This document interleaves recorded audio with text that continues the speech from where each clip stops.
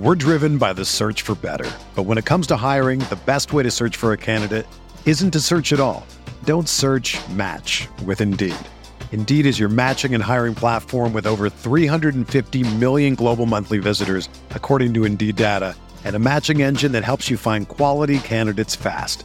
Ditch the busy work. Use Indeed for scheduling, screening, and messaging so you can connect with candidates faster. Leveraging over 140 million qualifications and preferences every day, Indeed's matching engine is constantly learning from your preferences, so the more you use Indeed, the better it gets.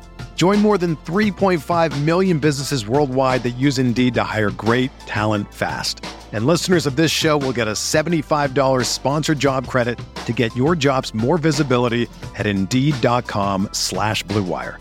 Just go to Indeed.com/Blue Wire right now and support our show by saying that you heard about Indeed on this podcast. That's Indeed.com/Blue Wire. Terms and conditions apply. Need to hire? You need Indeed. We're running through a rapid fire rookie mock draft on RotoViz Radio. What's up, RotoViz?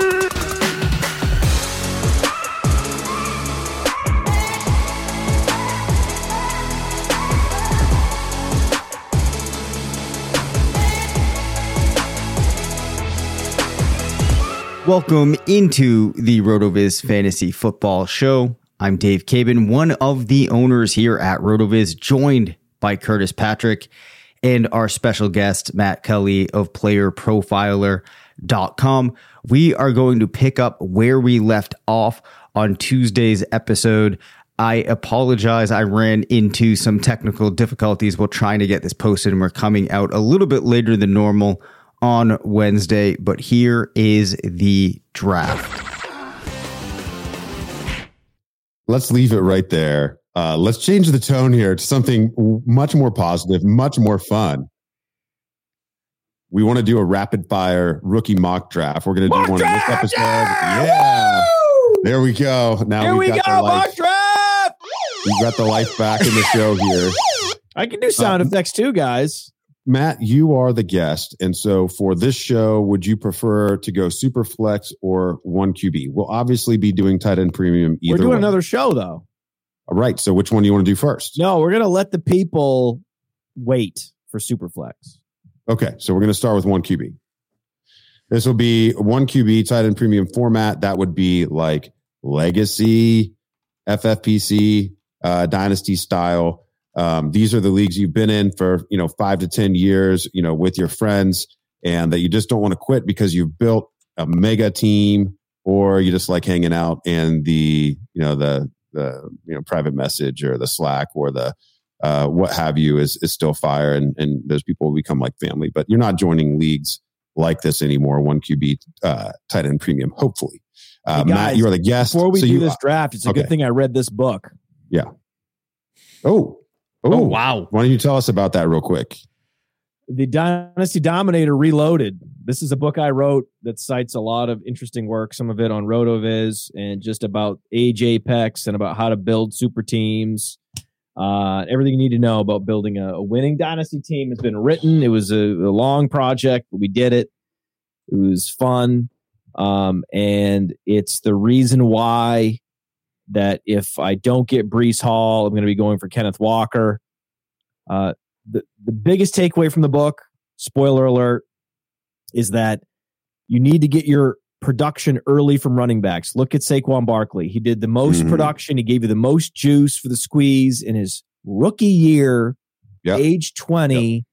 This is when you need to get these guys in the door, get them to produce, and get them out the door before their second contract, and then go and get a bunch of second contract wide receivers, ideally those that didn't change teams in return, like Cooper Kupp and others. So just doing that, just making sure you get your young running backs in your rookie draft and you get your veteran producers at wide receiver in trade, if you just think about following that process, you're already going to be in the top 50th percentile of your dynasty league. Just that principle alone. And I know Curtis agrees with that. Oh yeah. I mean, Blair Andrews, our managing editor, has done so much great work on the importance of youth at running back and efficiency, chasing efficiency, especially after year one. You can also chase college efficiency. Dave helps us with our running back analysis, and you can check that out on the RotoViz Fantasy Football Rookie Draft Guide. Volume 2 will be dropping here in the next week or two. But Matt, you draw the 101 here, and you've already name dropped Breece Hall. That's counterintuitive. That's counterintuitive, and I talk about it a lot. Efficiency matters more in Dynasty than it does in seasonal leagues. In seasonal leagues, you're more interested in like opportunity share. Volume is king in volume, draft. But in Dynasty, no. The efficiency is a signal that this player might be good for years to come. Yep. And you just need to frame it in different ways to really get through to people on that level where, yeah, you can chase targets in seasonal leagues, but I'd rather have the efficiency. Give me the air yards, give me the air yard share and target share. I know my wide receivers in the long run will figure it out. And look at DJ Moore, right? We followed this process, just accumulating as much DJ Moore over the years as possible, right? Everyone that probably is a fan of RotoViz or Player Profiler has been accumulating all this DJ Moore because that's what he's been a king of air yard share and target share. And we just said, hey, that's enough. Just get that guy. Things will work out. This is a long-term play. This is a stock that you just put in your portfolio and you forget about it. And then one day you're going to look up and his quarterback's going to be Deshaun Watson. Matt with the macro dynasty lesson there in 3 minutes. I love it. Yeah. Agree. Tell me if I'm wrong, guys. Let me know if I'm wrong. I'm not going to say you're wrong there. That was fire segment. That's great. I think the way we're gonna probably dice up these episodes now for those on the live stream that might want to listen back. I think it makes a lot of sense to just have the free agent reaction episode, Dave. Yep. And then episode 2 just be these 2 mock drafts. I think that's the way that it makes sense to cut it up. Yep. So to kick this off, we've got 1 QB plus tight end premium. The Podfather draws the 101 in the 1 QB draft. Who are you taking? Oh, this is huge. This is a big deal. This is a big lottery win because you get Breece Hall, who is some combination of Saquon, Swift, and Jonathan Taylor, right? You put those guys in one of these particle acceleration chambers. Breece Hall steps out. He's 20, right? He played his college football at Iowa State where he just crushed, even though it wasn't a great offense. I mean, it's just like it's everything. It's everything. All these teams, all these situations like Jonathan Taylor, you could say, oh, well, it was a great offensive line at Wisconsin. There's nothing anyone can say about Breece Hall except a phenom. That's it. And then I think that the beauty is, and this is an interesting concept, that you say, well, 40 time by itself isn't as predictive like for wide receivers, right? It is more for running backs. Well, the problem is there's a positive feedback loop in play where if a guy goes and blazes at the combine like John Ross, he's also going to get draft capital. So it doesn't, the 40 time doesn't live in a vacuum. The 40 time influences things that are even more predictive like draft capital. So that's why the Breece Hall sub 4.40 was such a big deal. Now, he is in play and maybe a favorite to be the first running back drafted potentially early in that Jonathan Taylor early second round draft slot. And the wheels are so completely up, boys. So completely up. Oh, yeah. Why don't you tell me, give me an actual pick, an NFL pick, like let's say in the second round. What's the draft slot range you're projecting for Breece Hall? I just want to give you 208 to 220. Let's go 40. The 40 overall.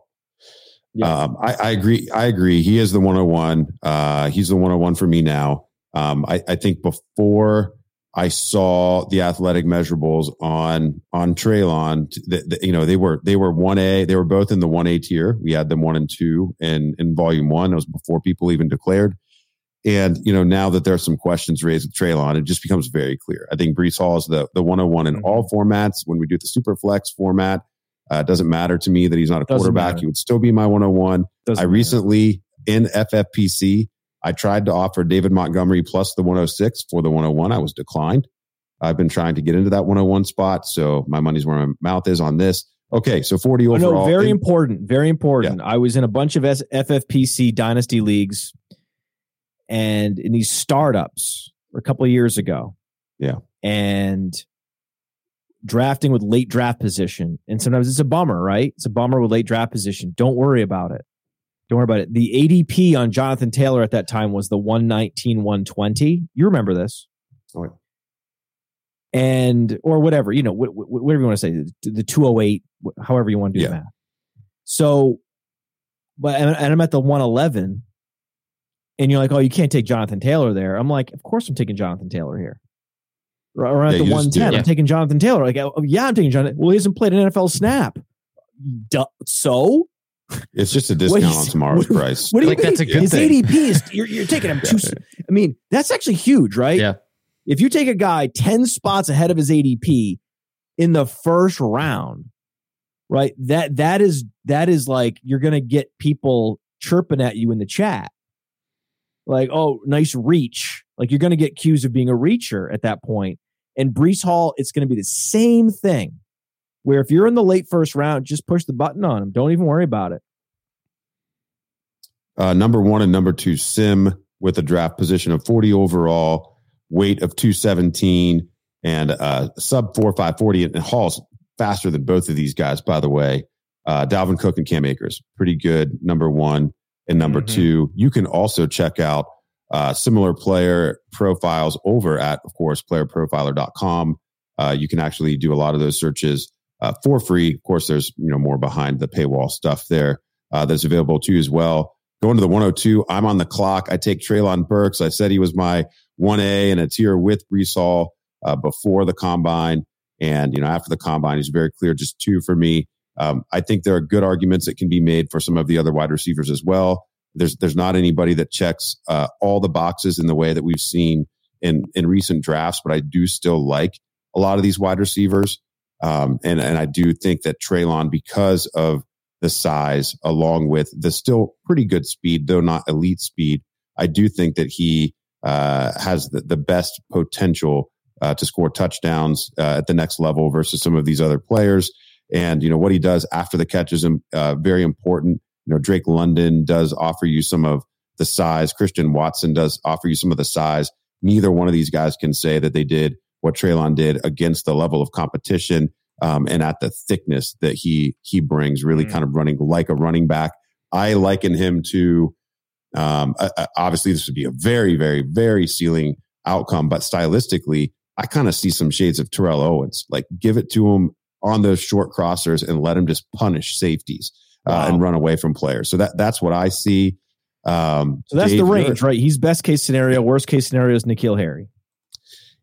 Yeah, worst case scenario is N'Keal Harry, in that he could be a juicy profile with round 1 draft capital. But I think despite Harry's 40 time, it's still like comparing favorably to Burks. I just think they're different athletes. Like, if you just watch it, like Harry was making contested catches because that was really his brand. Burks does make some contested catches, but he also just like runs away from people. And I didn't see a whole lot of that from N'Keal Harry, but I agree. I mean, this is not a bust-proof profile. I think, to your point, I would definitely agree with that. Especially his rate of screen plays. Yeah. It's not great. He's got to land in a spot that will take advantage of his very clear strengths. London's the same way. Yeah. I mean, London has the same weaknesses, right? I think the highest floor pick was by Dave here. Yeah. Well, Dave, who'd you take at 103? So Garrett Wilson, as we've talked about, I really like him. I like him for a lot of the same reasons that I was high on Jalen Waddle last year, when perhaps other people weren't quite as high. And I think it has to do with the fact that he definitely has the best floor of these guys, because I feel like he has a game that's going to translate in the easiest way for multiple fits in the league, has the sub 4.4 speed, which is great, but it's also the other things that he showed he was able to do at Ohio State, made an impact early, sustained that impact. And I just feel, especially given that Treylon's gone, I don't feel like I want to, at this point in this draft, reach and go for a guy like London. So I really like Wilson and just the fit that I could see for him in multiple places. Well, we love Wilson in Columbus. making fun of me for being a Brownies fan, but I am a Central Ohio guy. Columbus is my metropolitan area here, and we've loved Wilson over the past couple of years. And he did what he did as a true freshman, bursting onto the scene. A very, very impressive list of teammates, even kicking one out to Alabama to even have a chance to get some playing time. So really, really fun. Matt, who do you want at 104, man? Easy. Kenneth Walker, no brainer, slam dunk. I would have taken him at the 102. Yeah, Kenneth Walker is also 21 years old, so he's young. He's coming out early. He has nothing left to prove. He was a Heisman candidate, over 1,600 yards in the Big Ten, 20-plus touchdowns. The problem is he capped out his touch distribution, right? His touch rate. So even if they wanted to throw him passes, they couldn't because he was already sapped. They were feeding him so much in the running game. They couldn't also throw him a bunch of passes. That's why he's very closely comparable to Melvin Gordon. Melvin Gordon was very similar, and he was a great receiver, but wasn't used as such at Wisconsin. Just same exact situation. It's just that Walker is a little smaller and a little more athletic than Melvin Gordon. But if I can get Melvin Gordon at the 104, I was taking Melvin Gordon at the 104 7 years ago when it was Todd Gurley at the 101 and Amari Cooper at the 102. So it just is just like deja vu for me. Yeah, I think it's a great pick. I think it's where we ended up. We ended up with Walker between the 4 and the 6 in all three of our RotoViz ownership team mock drafts for volume 2 of the guide. I think it makes a lot of sense. Of course, we're typically. Let me ask you this cross check, because this does go into your macro strategy a little bit here. For leagues that force 3 wide receivers to start, when you get past that Breece Hall pick, does that factor in? I'm trying to ascertain. Good point. Is Walker a clear 102 to you in this class, on the level just below Hall, or is he in the picture with those other wide receivers? It's really simply a scarcity play, Curtis. Yes. This is just a scarcity play. 21-year-old running backs that are going to give you 1,500 all-purpose yards in the NFL are so rare. There's going to be Javonte Williams this year, and Breece Hall and Kenneth Walker. 3 dudes, right? If you actually put it in those terms. So these guys are so rare, you have to get them when they're rookies, or you'll never get them. Your next opportunity to get a Kenneth Walker is when he's on the back half of his career. So you got to get him now, and then you need to be the one that's getting a stud wide receiver in return for him after 4 years.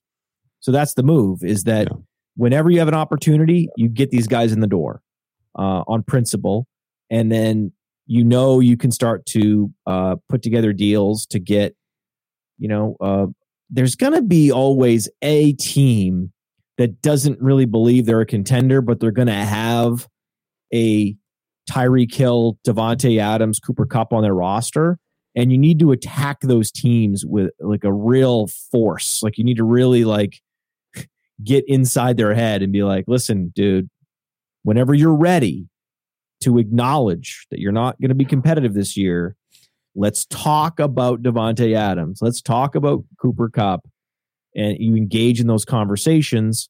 And the dude that's rolling off a rookie deal is going to be part of whatever package you're going to put together for that guy. All right. That's a great answer. I think it helps also just to kind of draw some attention to where Walker is. I'm hearing Matt Kelly say it's Breece Hall and then a teardrop in his own personal rankings. When we go to the 105. Yeah. And then Walker's in his own tier as well, by the way.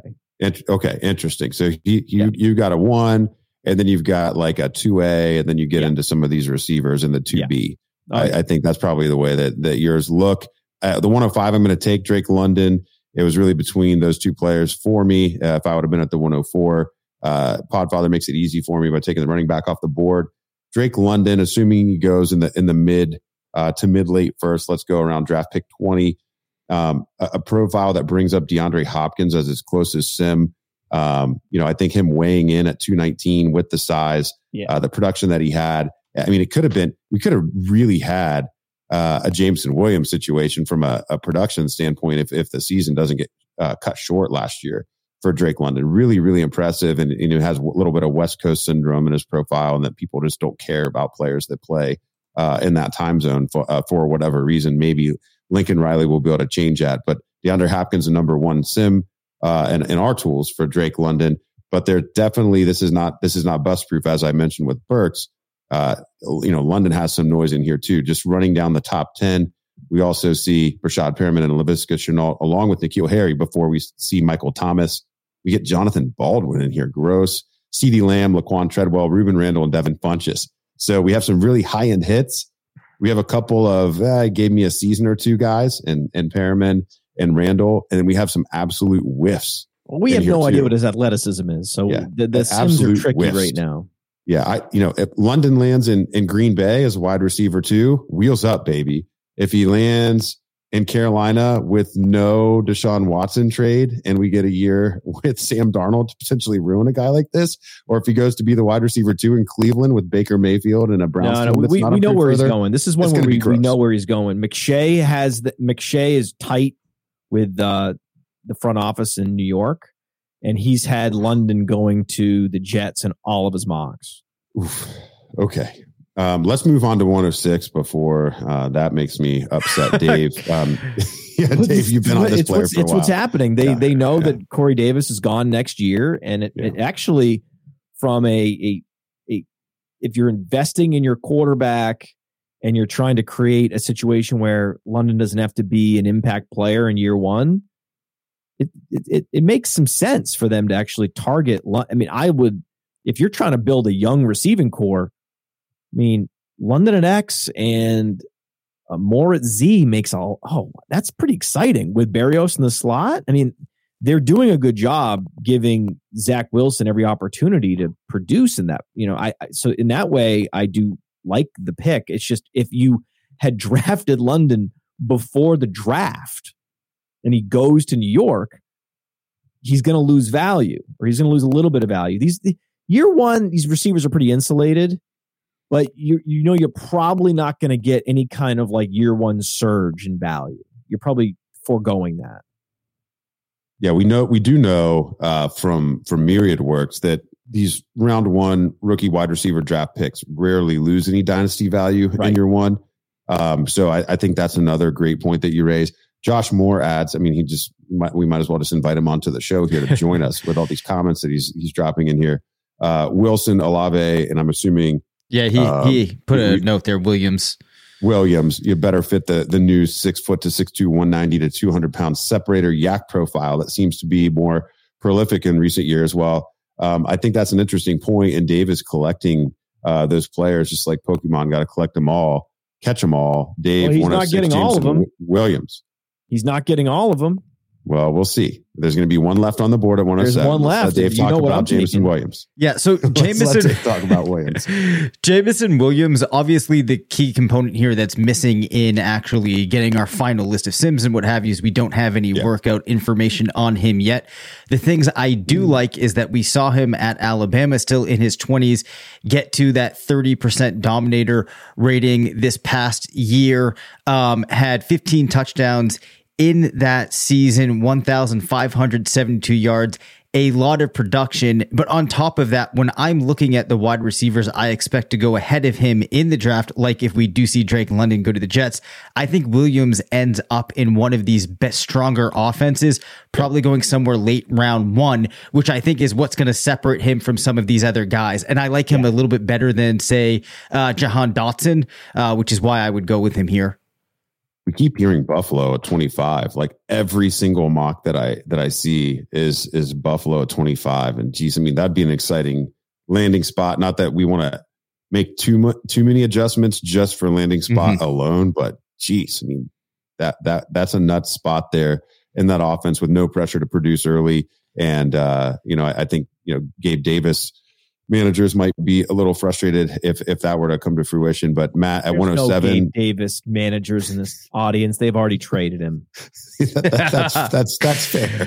107, I think you're kind of strongly implying that Olave whatever Dave said for Olave, same thing. Okay, there we go. So another pick for the Buckeyes there. Now, this is where we get into a bit of a tier situation for me as well. An adjustment I'm making in my rankings now that we have a little bit more information across all the positions is to try to get those running backs to the tops of each tier.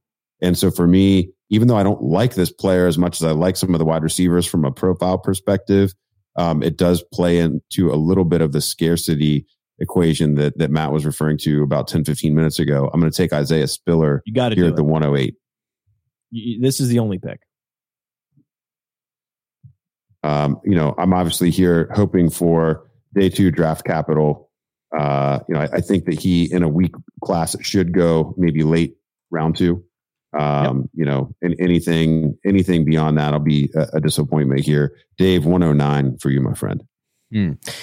Yeah, this is an interesting one because we're out of the point where there's those 3 running backs that we've seen. I'm not quite ready to take Rachaad White here. As far as the wide receivers go, I feel like there's a little bit of a drop down with the next wide receiver maybe being George Pickens. So I actually think that for interest here of getting conversation going, I might make the move and go with Malik Willis here. Yes. Ooh. Yep. I did not see it coming. I know this is not a move that I would normally make, but when I'm looking at this class and the players I could take, I feel like I'm trying to make a splash here. I'm going to go for a ton of upside. Given upside, some of the changing things that we've seen in the league and the landscape right now, it feels like there could be some good situations for him to land, and I'll chase that rushing production. Oh man. Okay. So first off, Matt, you're going to have to get your guys in order here. Cody saying false. Gabe Davis stand right here. Okay, man. This is the thing. Cody also understands game theory. Yeah. So he's in all these mock draft contests. And so let everybody else mock a wide receiver to Buffalo. He'll give him someone else, and then has an advantage.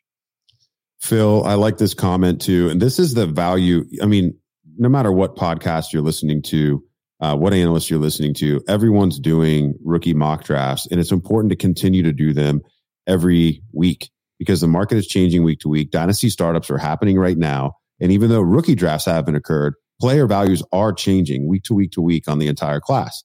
And these exercises, the only way really to truly set your tiers. It's why it's important as somebody who does dynasty rankings, you have to continue to do dynasty startups to be a good ranker. You can't just, move names around on a sheet of paper without any skin in the game. And making actual decisions, with player versus player versus player. It's why an exercise like this, even just with 2 other drafters, is so important. So, I mean, you're saying I'm starting to feel like this class less and less. I'm liking it less and less after Hall and Walker, an RB fan here.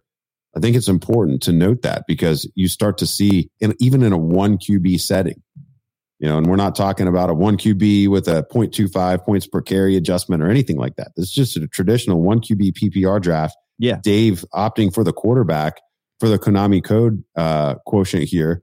That does say a lot about the class. That says everything more about the class than it does about Malik. That's why this is a 20th percentile class, guys. This Malik Willis pick says it right there. Yeah, because you want to talk about not being a bust-proof profile. Malik Willis is the opposite of bust-proof. I mean, the 1% outcome is what we would have been hoping for, with Terrell Pryor all those years ago. Put it this way. Yeah. If you took Trevor Lawrence here last year, that would have been way worse than taking Malik Willis here this year. Oh, I like that. 110. It's back to you, Matt. Oh, easy. George Pickens. Fuck yeah. This guy was potentially the top wide receiver in the class, if not for the ACL injury.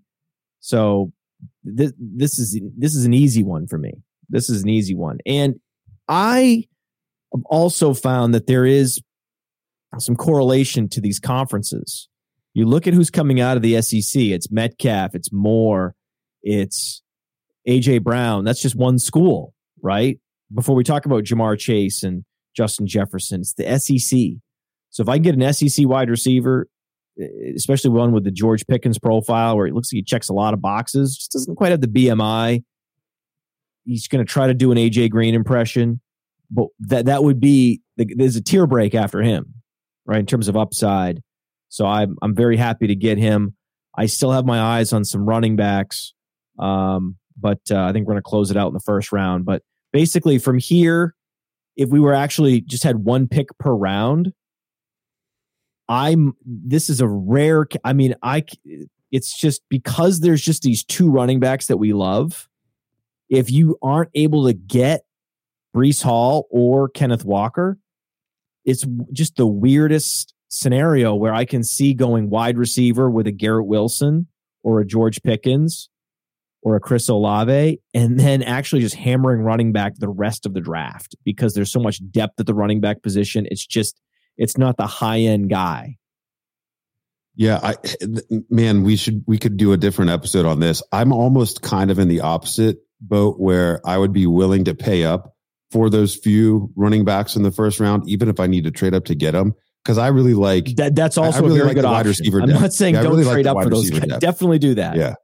Yeah. If I can even, if I have to give up a future second or another startable player to move up even just a couple slots to ensure that I get Breece Hall. Yeah. I mean, even with already having, potential early draft pick, I'm more willing to do it this year than in other years because I like the depth at wide receiver a little bit more. Well, actually a lot more than running back. It's just it's the positions relative to themselves that come into the equation. And it's why at 111, I don't even really like this player, but he's going to be driven up draft boards because of the relative lack of talent available in this draft. And he does possess the one skill that if I'm going to overdraft a running back a little bit in a rookie draft, he's got the one skill in his pocket that you've got to have, and it's the receiving ability. So I'm going to take Rachaad White.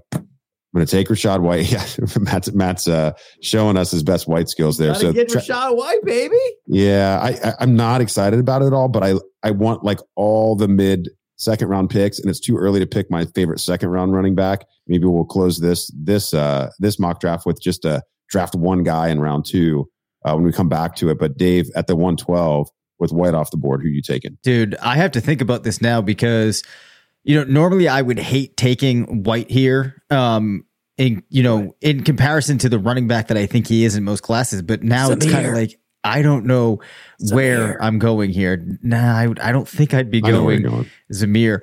I actually think, Curtis, you're going to like this one. I'm going a little off script for myself here. I think I am going to go David Bell out of Purdue. People scared off due to the testing, but I still think has some traits that give him some upside to be a player that could contribute. As a result, feels like the type of guy I take a chance on here again.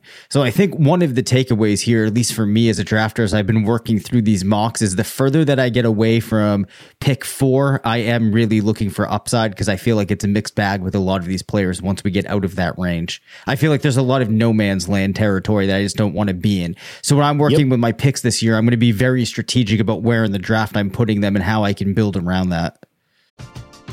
We're driven by the search for better. But when it comes to hiring, the best way to search for a candidate isn't to search at all. Don't search, match with Indeed. Indeed is your matching and hiring platform with over 350 million global monthly visitors, according to Indeed data, and a matching engine that helps you find quality candidates fast. Ditch the busy work. Use Indeed for scheduling, screening, and messaging so you can connect with candidates faster. Leveraging over 140 million qualifications and preferences every day, Indeed's matching engine is constantly learning from your preferences, so the more you use Indeed, the better it gets. Join more than 3.5 million businesses worldwide that use Indeed to hire great talent fast. And listeners of this show will get a $75 sponsored job credit to get your jobs more visibility at Indeed.com/Blue Wire. Just go to Indeed.com/Blue Wire right now and support our show by saying that you heard about Indeed on this podcast. That's Indeed.com/Blue Wire. Terms and conditions apply. Need to hire? You need Indeed. Whether you're a world-class athlete or a podcaster like me, we all understand the importance of mental and physical well-being and proper recovery for top-notch performance. That's why I'm excited that Unified Healing is sponsoring podcasts on the Blue Wire Network. Unified Healing is a new and super innovative global network of wellness centers powered by Energy Enhancement System, or EE System. If you haven't heard of the EE System yet, then you'll want to listen up. This technology promotes wellness, deep relaxation, purification, and rejuvenation. Wherever you are across the globe, access to a center is easy and affordable. Interested in experiencing the EE System technology for yourself? Go to unifiedhealing.com/bluewire to learn more and find a center near you. That's unified, UNIFYD, healing.com/bluewire. No material or testimonials on the Unified Healing website are intended to be viewed as medical advice or a substitute for professional medical advice, diagnosis, or treatment. Always seek the advice of your physician or other qualified healthcare provider with any questions you may have regarding a medical condition or treatment and before undertaking a new healthcare regimen, including EE System. David Bell, for all of his warts as an athlete, this is where you have to be careful not to double count. We warn about double and triple counting the combine for the star athletes, but you also can't double ding or triple ding a player who wasn't expected to measure well. Right. And Bell was never a threat to measure well at the combine. But guess what? That same athleticism is what he had to work with at Purdue. And he still has an elite breakout age. And, the 4.65 40, that's what he had at his disposal at Purdue. And it didn't really matter. And all the right types of names, if you're going to be this type of athlete, show up amongst his top 10 Sims. Jarvis Landry, Keenan Allen, Juju Smith-Schuster. These are the types of players. Yep. Yeah, these are the type. Oh, Anquan Bolden would have killed for David Bell's fourth time. Anquan Bolden was a 4.7 plus. Yep. I mean, and it still worked. I mean, Anquan Bolden, I'm not sure if it still holds. It's been a while since I've gone back and looked at the stat. For many years, at least, held the rookie receptions record as a converted quarterback with that poor athleticism. He put up over 100 receptions as a rookie. And so athleticism doesn't necessarily mean that you can't come in and have a meaningful role. And this is why it's important to look at, all of the things that go into the prospect profile soup. I am curious about your thoughts on Bell, because he seems to be a little bit of a divisive player this year. Matt? The problem is that the athleticism is also going to push his draft capital down. So it is. You talk about double counting in this way, like there is this double effect problem where he might get moved into the third round. He doesn't have anything. Like, at least Danny Amendola was agile, right? So now you're making it so that he has to comp to a Jarvis Landry. We talked about how Jarvis Landry's wired, just different. So it's just hard. It's going to be hard for him. It's going to be a hard road. I think that if you like these kinds of receivers, you're probably better off with Tyler Johnson as the third receiver in Tampa. I think that he's in a great spot. So I don't love it. I would much rather take Zamir White here, knowing he runs a 4.4 and could be a second round pick and then get 200 plus carries. And then he would return over a lot more value. These second and third rounders that don't produce as rookies, they get vaporized in the following year. Go try to trade Dwayne Eskridge and see what happens, or Amari Rogers.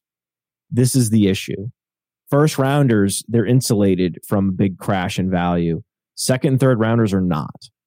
So David Bell is just a little bit more dangerous with a little less upside than a Zamir White in this particular spot. And Jahan Dotson's going to get first round capital. Jahan Dotson's a threat to be either like pick 30, 31, 32 or early second round. Even though he's not an early declare and Bell is. Dotson's athleticism and his mock draft index rating. We have a sort of an aggregation of all mock drafts on playerprofiler.com and the Dynasty Deluxe. When there's like a full round difference between a Dotson and a Bell, it makes it tough. I mean, Bell does have the incredible age-adjusted production metrics that would justify this, and I'm all about this move. It's just that in a non-player profiler RotoViz draft, you wouldn't even need to do this. You could get Bell 6 picks later. I think that's a very fair point. That's a very fair point. Let's do this just for fun, and then we'll run down our super flex. We obviously won't need to play all of this color on the non-quarterbacks in the Superflex and tight end premium draft that we do here. But I want to give each of you just one pick. It doesn't matter which spot in the second round. Let's say who's in the middle of the second round. Who's the guy that you're willing to take early? Like who's just a fun player that you're like, man, I love this ceiling outcome. Who would it be? Dave, I'll let you go first. This is kind of a tough one. I got like 4 of them. I just want to say one of their names. I'm hoping you guys will get a couple. I'll let you take Sky Moore. I would just say Christian Watson. I find to be a pretty exciting player. I know that you're looking forward to talking about Sky Moore, but Watson's one of those guys that small school profile, easy for people to overlook. Yeah. I think that could kind of come out of the woodwork and surprise a lot of people. Yeah, Christian Watson, the late riser. I think that's interesting. Matt, who's the guy you would pound the table for? Who's the guy you're willing to pay next year's second as well to get back into the second and Kevin Harris. Ooh, South Carolina, Harris, big running back. Wow, big running back from the SEC. But why didn't he go and catch 20 passes this year like he did the previous year? Well, because he's sharing a backfield with Zaquandre White. That was his specialty. So if you have a super athletic running back that you're sharing the backfield with, then you can't be expected to be as dominant, but he still was dominant, accounted for more than 30% of their overall offense. And he didn't run the 40, so he's very under the radar right now, but his burst was incredible. Looking at the broad jump and the vertical jump on Player Profiler, burst score 128.5, 89th percentile. He has the requisite size, and that correlates to touches as a rookie. Oh, man, if this guy runs an impressive 40 at the South Carolina Pro Day, he's absolutely a day 2 pick, and he's going to skyrocket.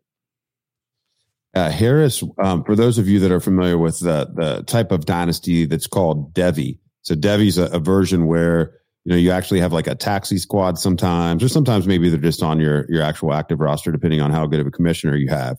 Harris has been on the radar for a couple years, and big body back, 221 pounds at just 5'10".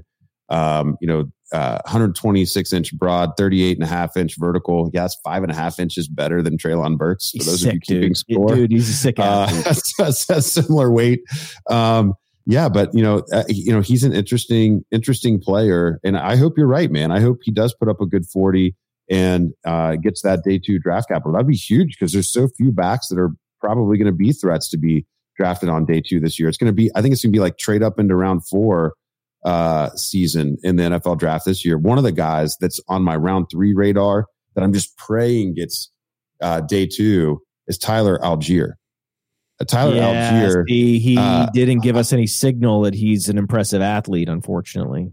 He does have a good breakaway rush score. And, he compares favorably to the types of guys that when you watch him, that he reminds, like all along I've said, this guy just kind of feels like the next way to get James Conner. And we were just railing on James Conner at the top of the draft. But like Algier is good enough that he's going to get a chance during his first contract. When he does, he's probably good enough to have a bit of a workhorse role for a while. Like he's just going to be a free high-end RB2, maybe just for a season, maybe for a couple seasons if he hits his optimal outcome like James Conner was able to do. But I really like Algier, and Dave, stole my thunder with the Sky Moore. But there's a lot of players that I like in round 2 this year, and I have no problem, adding plenty of those picks. We didn't get to talk about. We didn't talk about Kyren Williams at all. Oh my gosh, Kyren Williams. Ouch. Okay. So let's transition. We are going to go into the Superflex. Matt, you're the guest, so you still get the 101. Dave and I are going to flip spots here. Dave's going to draft before me. Breece Hall again, guys. Breece Hall again. Not Willis. Not Willis. It's Breece Hall. Okay. Well, Dave, you've got the decision point now. What are you going to do? To be honest, I think at this point, I actually still would stick with wide receiver. As I've talked about before, I actually have my boy Garrett Wilson ahead of Treylon Burks, so he would be my pick here. Okay. Goes earlier in Superflex than traditional. That's a rare thing. Well, that's just because we flipped spots. And he would have gone in the same place had I kept the 102. I am going to take Malik Willis at the 103. It just really comes down to what he can add on the ground. I mean, he doesn't even have to be that great of a passer. I don't think he's Jalen Hurts level as a passer. Matt and I talked, for like 2 hours about Jalen Hurts a couple of years ago, the accuracy and the Heisman level player that he was in college. You're not getting that with Malik Willis, and you have all kinds of questions about level of competition and the I think the inconsistency that he showed despite that level of competition. But he was recruited at a higher level than Liberty, obviously, early in his college career. And there are reasons for optimism. And if he just gets that shot, for fantasy purposes, he is really going to be a dream. So you take him for the potential upside here. If he does get his chance, I mean, you saw what happened, with Jalen Hurts. It's a convenient comp, but people weren't high on him in rookie drafts. But then as soon as he gets that job, throws up that 20 plus point week the first time he gets a chance, and all of a sudden he's a round 5 startup pick, and then that just keeps climbing, and that keeps climbing, and that keeps climbing. That's how you get equity. That's how you get a return on your investment for your roster in Superflex is by taking the quarterback that has a bit of a ceiling there. So Matt, that's the big question now at the 104. Is there a quarterback you like enough to go back to the position? This quarterback you sticking with Kenneth Walker? Stinks. This is a bunch of. I mean, Baker Mayfield would be like a god in this class. Tua would be like a smash 101 in this class. This is terrible. This is a bad quarterback class. You got baby hands. You got, you got guys that you got like sort of frat boys. Baby hands. You just got a bunch of guys that aren't interesting. Okay, so Matt takes Kenneth Walker. Yeah, Matt takes Kenneth Walker. Kenneth Walker, chalk, dude. Yeah. Chalk me up, bro. Okay, so Dave, 105. Where are you going? I'm going to go Treylon Burks here. Still not ready to pull a trigger on any of these quarterbacks, even if it is super flex. Yeah, I agree with you. And I think that depending on where you draw your lines. That this is where I would consider, potentially drawing a line, maybe after one more player. I'm going to stick with Drake London at the 106. Here is where, now you can debate how many tiers are within these first 6 picks in Superflex, but I think for me, this is where I'm drawing a tier line based off of the commentary we got from Dave and Matt on Jameson Williams and Chris Olave. In the 1 QB draft, they would potentially be drawing a line a couple picks later here. Are you taking Olave here at the 7 again, Matt? No. I get some game theory here, guys. Okay. You guys ready for some game theory? You on Spiller? You guys ready for some game theory here? This is interesting. Yes. We can do some really fun game theory. So this is always the most interesting stuff. When you actually don't take the player who's number 1 on your board, because you think that it's actually the guy you're going to take would be there anyway. Mm-hmm. And even better, it pushes the guy that you think the other guys are going to take into their lap. So on a lot of levels, a lot of game theory levels, the move here for me is Chris Olave. I'm going Olave because I have the confidence that I'm going to get my guy, my guy at 109. We're going to see what happens. The 110. The 110, I believe this is a risk. But I think there's a 75% chance my guy is there. And for that 75% chance to get a guy like Olave, where I think he's in a complete tier ahead of any other wide receiver that's still available, and I like him a little bit more than Spiller, and I have 2 running backs already. To me, it's the move. It's the strategic move. From a practical application standpoint, let me layer another piece onto this here. So let's say this was a real rookie draft, a real Podfather team, a real Superflex tight end premium rookie draft, and you actually possessed the 107 and the 110. I would be trading back from the 107. Okay. Let's say that you had no trade partners. These guys are like, Podfather's whooping our butt every single year. We're not trading with him. We're not letting him with the players that he wants. Doesn't matter if he gives us good value. He's stuck with the 107. He's stuck with the 110. So you like Olave enough that you're willing to miss out on the other player at 110? Well, no, it's just the differential between Olave and the next guy and Pickens is it's significant gap, and Spiller really doesn't help relative value. Relative so value. It really is a relative value where, I'm betting that one of you essentially, in quotes, makes a mistake, right? Okay. If I end up settling for Spiller, that's not the end of the world, right? Spiller, we know, is going to give me some production. Yep. So I really can't lose. Either I get one of the two quarterbacks I want, or I get Spiller. Okay. Well, let's see what happens because we're going to run our boards. Dave, you are on the clock at 108. Well, it's interesting because essentially with this pick, I am kind of doing the same thing where I have the quarterback that I want, and I feel pretty confident that neither of you are going to go ahead and take him before I could get him. And honestly, even if I don't get him, I don't really care that much. So at this point, with a little bit of a tier break in my view on the wide receivers, I'm actually going to now try to address the running back need that I would have and go with Isaiah Spiller. I don't love that pick, but I think it kind of makes sense in the context of the team that I would have building. All right. So Spiller and Olave stay at 7 and 8 here.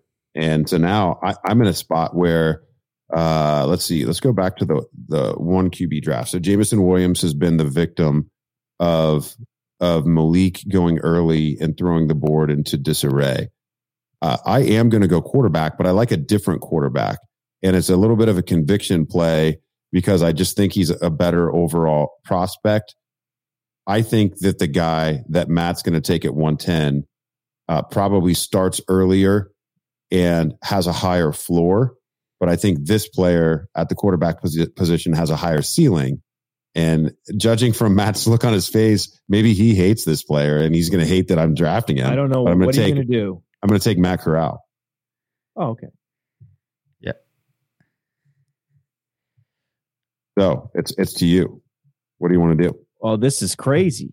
Now I don't know. Now I was hoping you would help me make my decision for me. You haven't helped me at all. And actually, I kind of forgot about Jameson Williams hanging out there. I actually might have taken him before Spiller.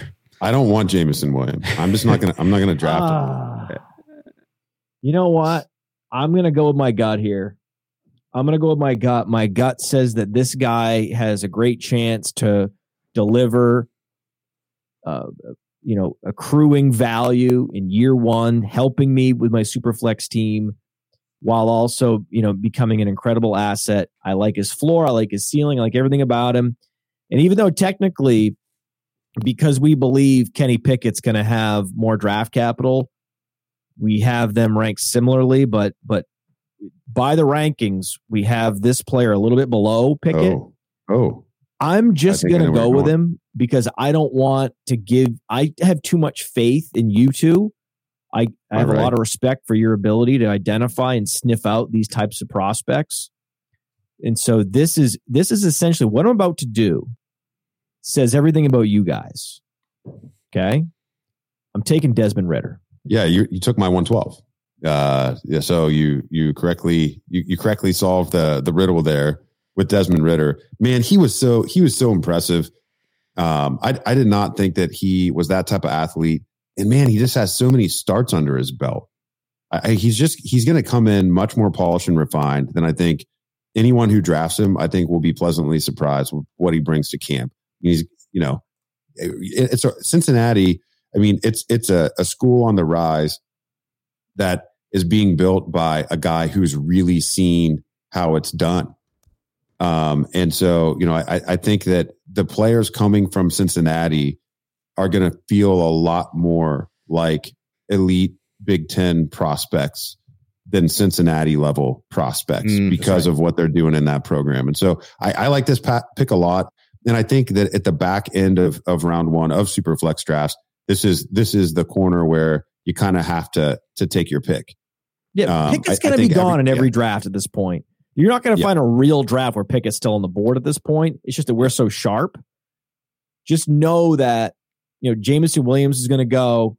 You'll be able to get Ridder at the 1-2 turn in Superflex and be happy about that. At least until the draft happens and he ends up in some, peach landing spot. Then it's who knows.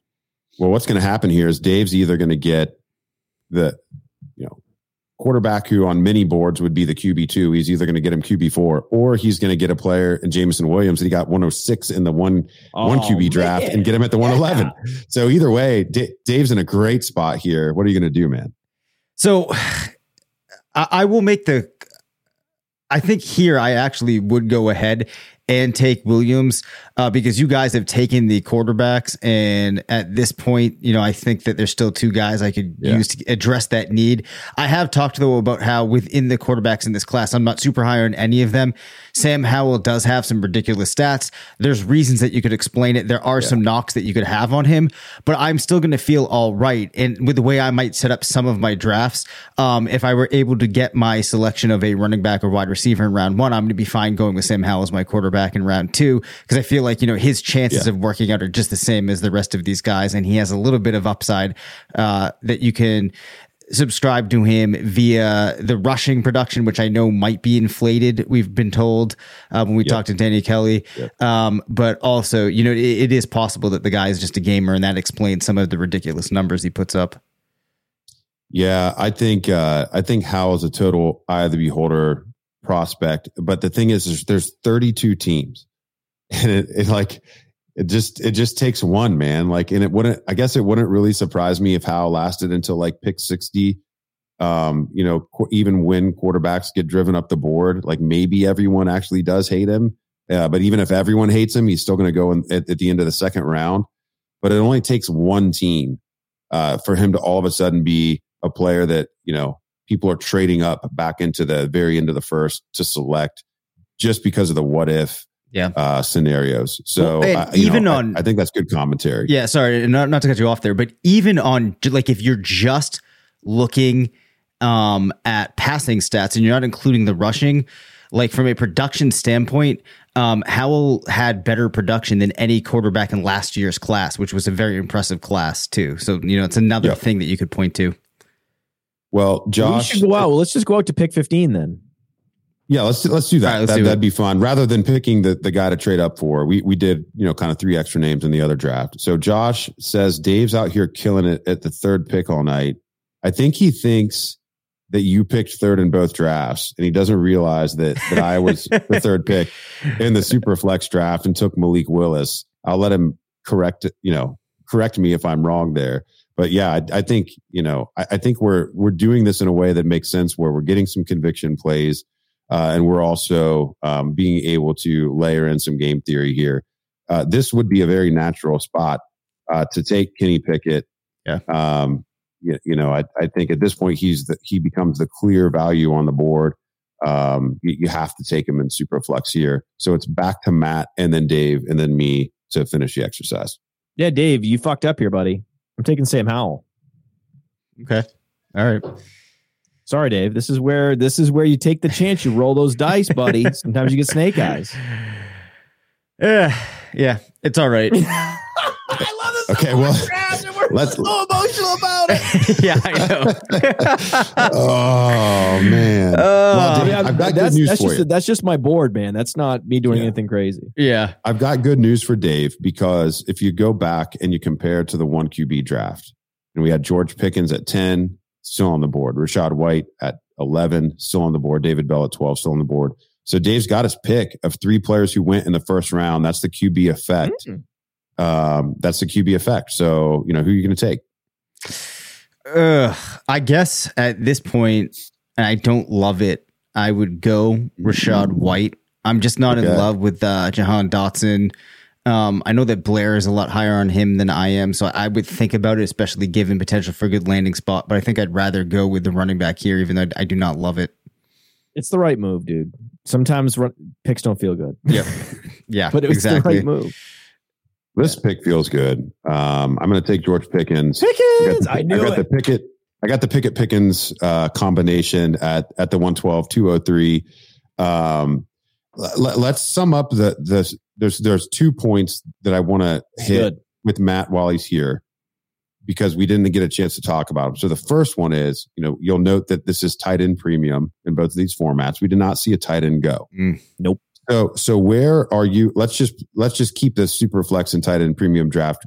We're not going to keep it going, but at what point do you get into a Trey McBride or Jalen Weidermeyer, or, I haven't seen your board, maybe you even are on Isaiah Likely or somebody like that as your tight end one, at what point in the second round would you pull the trigger, Matt? Pick 18. Pick 18. Yep. Okay. Pick 18.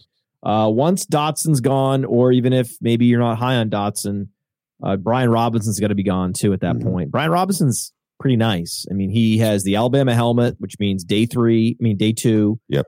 And then he has like a pretty surprising number of receptions last year, and 80 plus percentile speed score. So he's sitting in the center of a nice Venn diagram there. You got to take that guy on principle. But once that guy's off the board, and in Superflex, Corral and Howell and all those guys have to go, push the button on Trey McBride. So just before pick 20, looking at Trey McBride, he's very good. His ceiling is Dallas Goedert. I don't think he has that next gear though.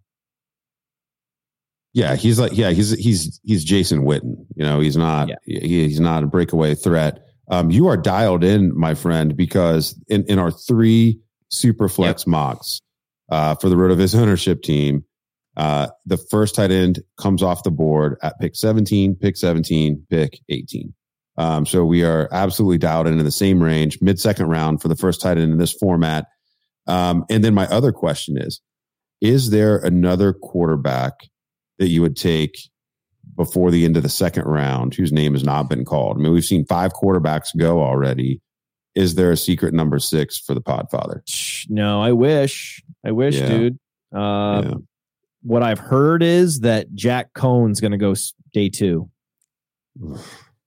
So just watch for Jack Cohn to go day 2, and then you have to have a Davis Mills situation. Davis Mills. It's exactly what it is. It's exactly what it is. I mean, these guys didn't have a lot of pass attempts, but they were efficient, and so the advanced metrics on the efficiency side are very positive.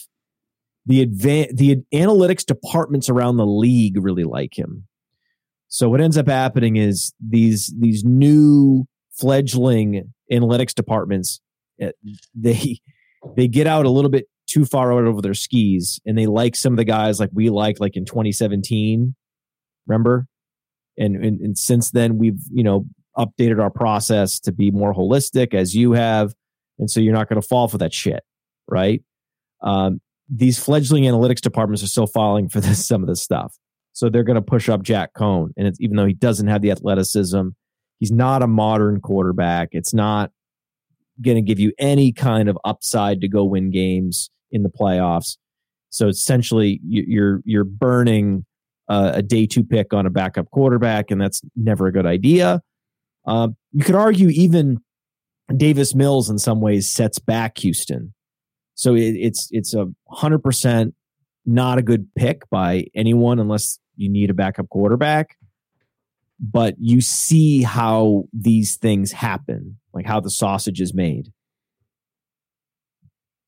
I was trying to go back and think of some of the rookie picks that I was making around that time.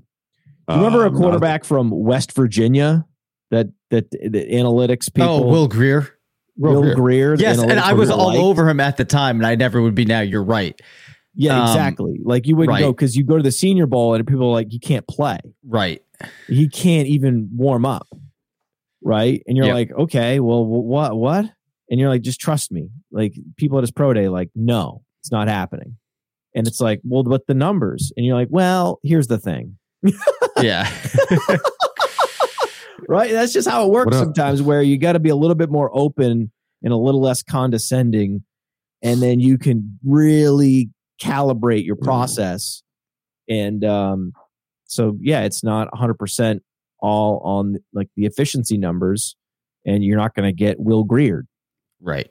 I was just remembering 2016 rookie drafts that occurred before the NFL draft. And the guy that I kept taking in the second round was Kieris Garrett. There you go. Because he was old, but he had also broken out early. That's before I was adjusting for context, as Matt alluded to. Right. So yeah, you can't separate. And then some of these guys, DeLorean Green Beckham. Wait, Dorial Green Beckham, who was a monster. Why did I say DeLorean? Dorial Green Beckham. Because he could fly. So, another one where the speed score and limited snaps at Missouri, but exciting. Like we get behind these guys all the time, and sometimes it's just you see the upside, and then over time I've started to key in. Remember a couple of years ago, a lot of people were really out in front on Hakeem Butler about this time. Oh God, yeah. I had learned my lesson. I was like, you know what? I don't think so.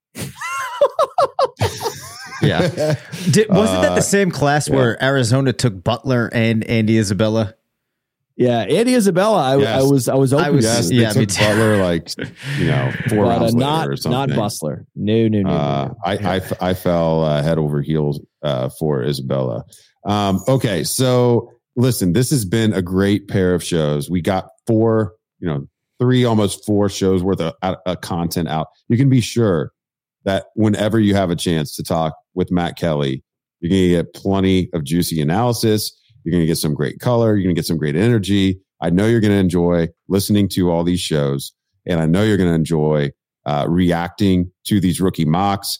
Did you like Matt's picks? Did you like Dave's picks? Did you like my picks? I'm going to put them on the timeline for you to react to. You can tell us which team you're on, which collection of players you want. But this has been really fun. Matt, before we sign off here, what is it that you would like the listeners, the viewers to know about what you got going on at Player Profiler and Roto Underworld? Yeah, just add the Roto Underworld Radio to your podcast lineup. Roto Viz, Roto Underworld. You get different perspectives on the metrics that matter and those that focus on the right details. And playerprofiler.com to look up a lot of the stuff we referenced today, a lot of the stats, and like Dominator rating and breakout age. And we have some apps in the App Store. The Breakout Finder is the new class is going to launch in a week or two, where we've actually run the analytics on a lot of these data points and assign a percentage chance of breaking out. And I haven't seen the first run of data yet, but I'm very intrigued to see where we're at. One thing I can tell you from that work is that, if you somehow find your way into the first round as a running back, that's pretty much all that matters, right? You could be the worst first round prospect ever, like Josh Jacobs, and you're going to have consecutive productive seasons. So if somehow Breece Hall can also make it into the first round, Jonathan Taylor couldn't even do that with that profile. But if Breece Hall does, he's going to have one of the highest breakout ratings on the app. One other app that I've got to mention that I think is a cool one that you guys have done. I think it's been out. This is probably year 4, maybe for it. Is the Player Profiler Dynasty Dominator app presented by Underdog Fantasy. What a cool app that is. You can adjust for the settings in your league. You can evaluate player values and kind of cross references with the Player Profiler team's rankings of the players. And you've got kind of a different take on a dynasty calculator in there. There's many different sites that are trying to solve for dynasty value. You get Player Profiler's take on that. It's a very useful tool, and there's some cool add-ons for that app as well. So be sure to check out everything that the Podfather and his team are peddling. You will not regret an investment there. Dave, we will be back later this week with more chatter for the Friday morning show. And until then, this has been the RotoViz Fantasy Football Podcast. Thank you for listening to the RotoViz Fantasy Football Show. Send us questions at rvffshow@gmail.com. Follow us on Twitter at DaveCabinFF and at CPatrickNFL. Leave us a voicemail at 978-615-9214 and make sure to rate, review, and subscribe.